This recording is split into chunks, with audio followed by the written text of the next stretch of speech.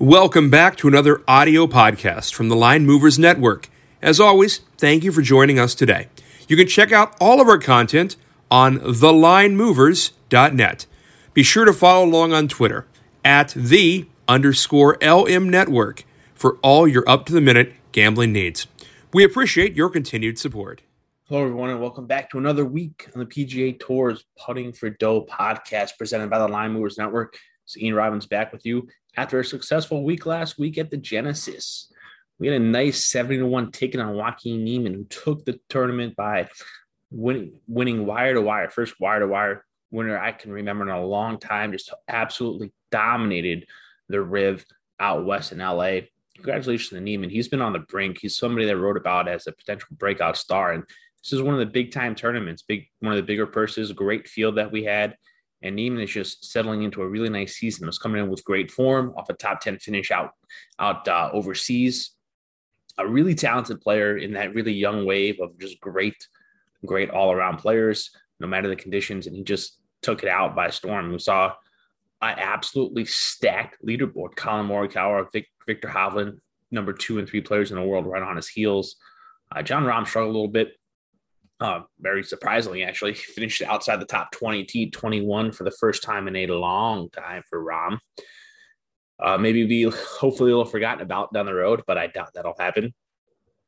Scotty Scheffler had a nice move again. Justin Thomas was right there in the mix at the end, and a surprise in the top of the leaderboard might have been Cam Young. Cam Young was a late entry into this tournament. He's coming off a 2-win season on the Corn Ferry Tour, got his promotion. The PGA Tour has been very strong, plays tough course as well. Big, strong player, has nice touch, pretty good putter. A couple mistakes in and out of some bunkers. They probably cost him a little bit, but Cam Young really stood strong. He's been very, very good. Definitely someone we'll keep an eye on. His price is coming back a little bit more reasonable, but I still think he's a very talented player. He won on the Corn Ferry Tour and should be thought about as some of the better players just ready for that breakout. But Joaquin Niemann, amazing weekend. Great job. Congratulations. Always nice cash a ticket, especially on 70-1. A nice little 6-1 nugget in there with top South African Dylan Frittelli. And Frittelli plays the tougher fields a little bit better. He was also a very good around the greens player, which was part of a handicap. Frittelli finishing top South African, a nice 6-1 price there. That was probably a bad number in DraftKings that we were able to take advantage of. Well, let's move on. Going to the Honda Classic into the Florida Swing. This is actually the Honda Classic. It was actually a tournament I grew up in my hometown. It started out, now it's moved. The PGA National Golf Course in Palm Beach County, Florida. A very common living spot for a lot of these players. And we transition over to the East Coast to the Florida Swing, back to Bermuda greens. Some windy conditions, a lot of water, a lot of bunkers. Water and bunkers. PGA National, the Honda Classic, plays as the toughest non-major tournament on tour. This field isn't as strong, that's for sure. A little bit stronger than it was last year, but certainly not as strong. We'll see a lot of players in their first tournament in the PGA Tour, players who played a little bit in Europe, didn't play the California Swing, come over, start in the Florida Swing, get ready for the Players and eventually Augusta in just over a month. So we'll see a couple debut from guys like Tommy Fleetwood, Shane Lowry, Danny Willett, Louis Oosthuizen making his second start of the season. A lot of these players who are based out of Europe, they live in Florida during the summer, during the golf season. So they wait for the Florida Swing to make their return. So let's talk about what we got. Well, hard golf course. All right, hard golf course at PGA National. Redesigned by Jack Nicklaus. See a lot of bunkers, a lot of water. So we're trying to put an emphasis on scrambling, bunker save ability. The water in play kind of takes your hand out of any advantages long drivers or accurate hitters hit, because you're forced to play the ball to certain spots. So it's hard to hit the fairway as it is, but you're forced to play the ball to certain spots, which means that when you're hitting the ball out of certain spots, you can only hit it as far because you have to avoid the water. So some people take risks. The problem is when you take risks is the wind could come up. And when the wind plays a factor, well, that just throws a whole bunch into the equation, because with water surrounding the greens, you lay up in some wind, you got to find your ball's going to go swimming, which is going to cause some penalties. So you see very tough scoring conditions here. It's not an extremely long course. You're looking at a par 70, 7,100 yards. Plays a little bit longer because of the wind and also because of the forced layups. But we're looking for scrambling ability around the greens. Some long iron plays. You're going to see a lot of mid-long irons because of pin positioning. So we're looking at players with that. The course history is not as predictive as it was at some of our past courses here.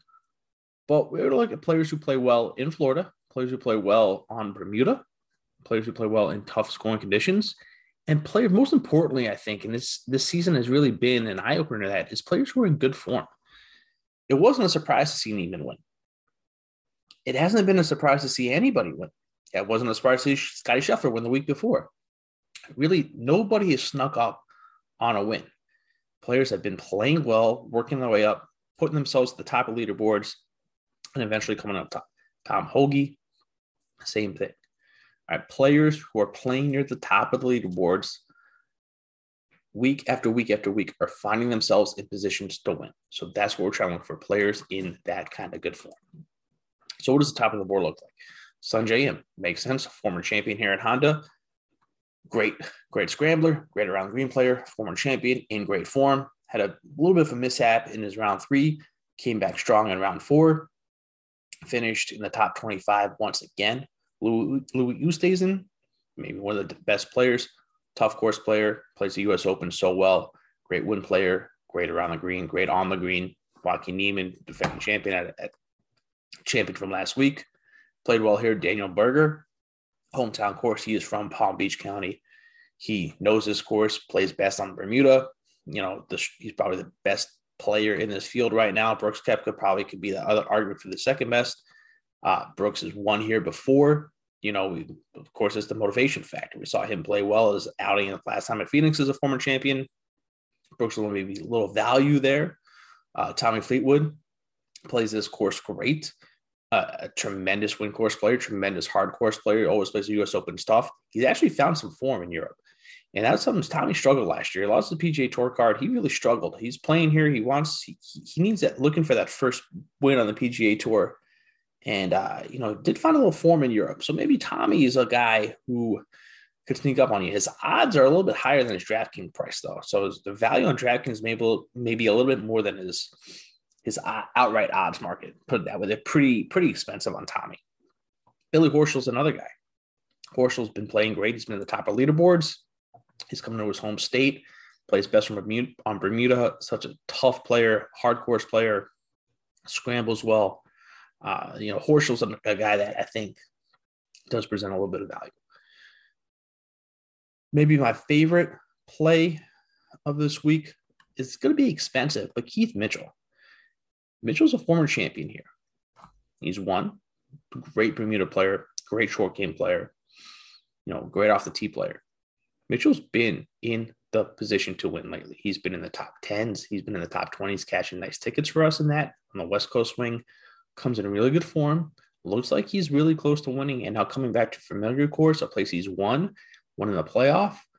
Maybe Mitchell can meet. It's going to be the most expensive price that you could see, but Mitchell may be worth it. This is the spot. It doesn't, this is the spot where we've seen a trend this year of guys around the leaderboard, playing well, hitting the ball well, playing well. Keith Mitchell's the first guy off there. Another guy who fits that bill, Aaron Wise. After missing the cut as kind of a chalky play 2 weeks ago, comes back last week, makes the cut, kind of redeems himself. He was a big-time favorite midway through this tournament last year, had an absolute horrid, dreadful third round, 8 over par after having a 6-shot lead going into the third round, opened the door for Matt Jones to dominate his way to victory. But Aaron Wise is a guy, again, who is playing well, plays this course well, maybe forgotten about, maybe watch his finishing position, forget that he had that 6-shot lead going into the fourth round last year. Maybe for Aaron Wise to come back. I think his price is actually a little bit more affordable. Another guy's been playing pretty well who fits these metrics, Brian Harman. All right, Harman plays at East Coast. He went to Georgia. Lefty, really gets himself out of trouble, plays well around the greens. Not the longest hit in the world, but he's been playing well as well. And, So we'll look for him a little bit too, maybe with a DraftKings value, some top 30 value there.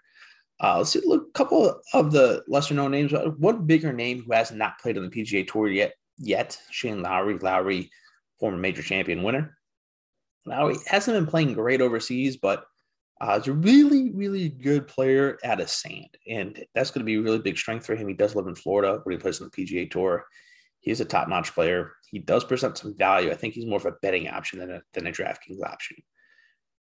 Let's look at a couple names, either from the Korn Ferry Tour or from overseas. And this is where I like to play the board.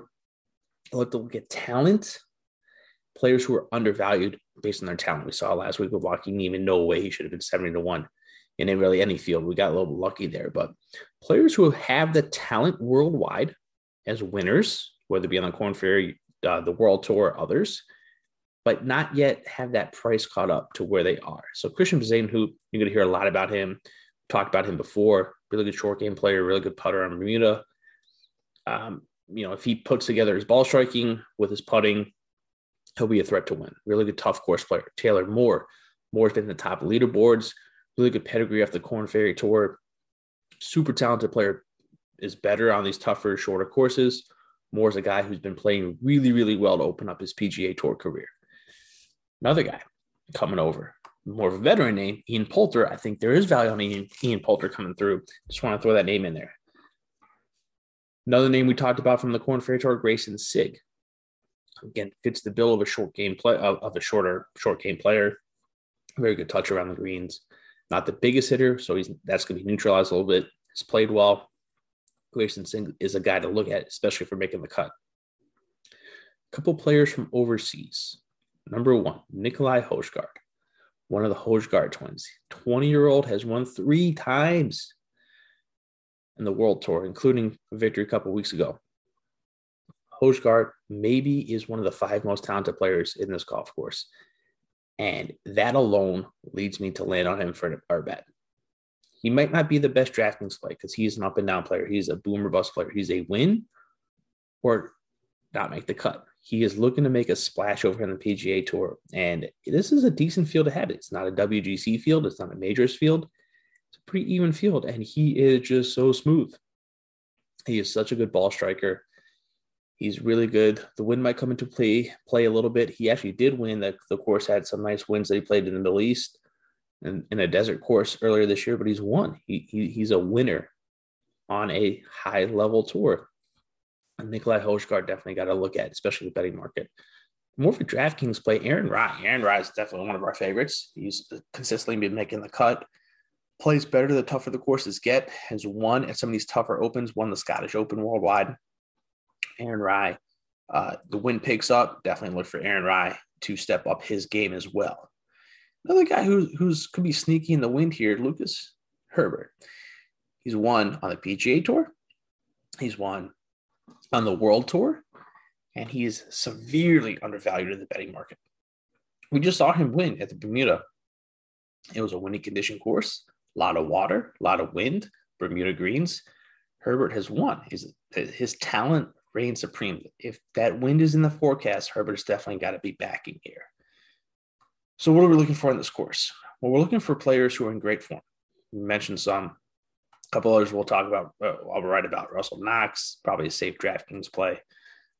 Plays actually this course very well. A lot of players making their debuts in the PGA Tour. Guys like Tommy Fleetwood, Danny Willett, who's a great win player, former Masters champion. Shane Lowry, guys who've been playing well in recent good form. Keith Mitchell, one to speak of, especially Louis Oosthuizen off his second start. Sanjay Im in great form. Billy Horschel in great form. Cameron Young in great form. Aaron Wise in great form, long-term form as well.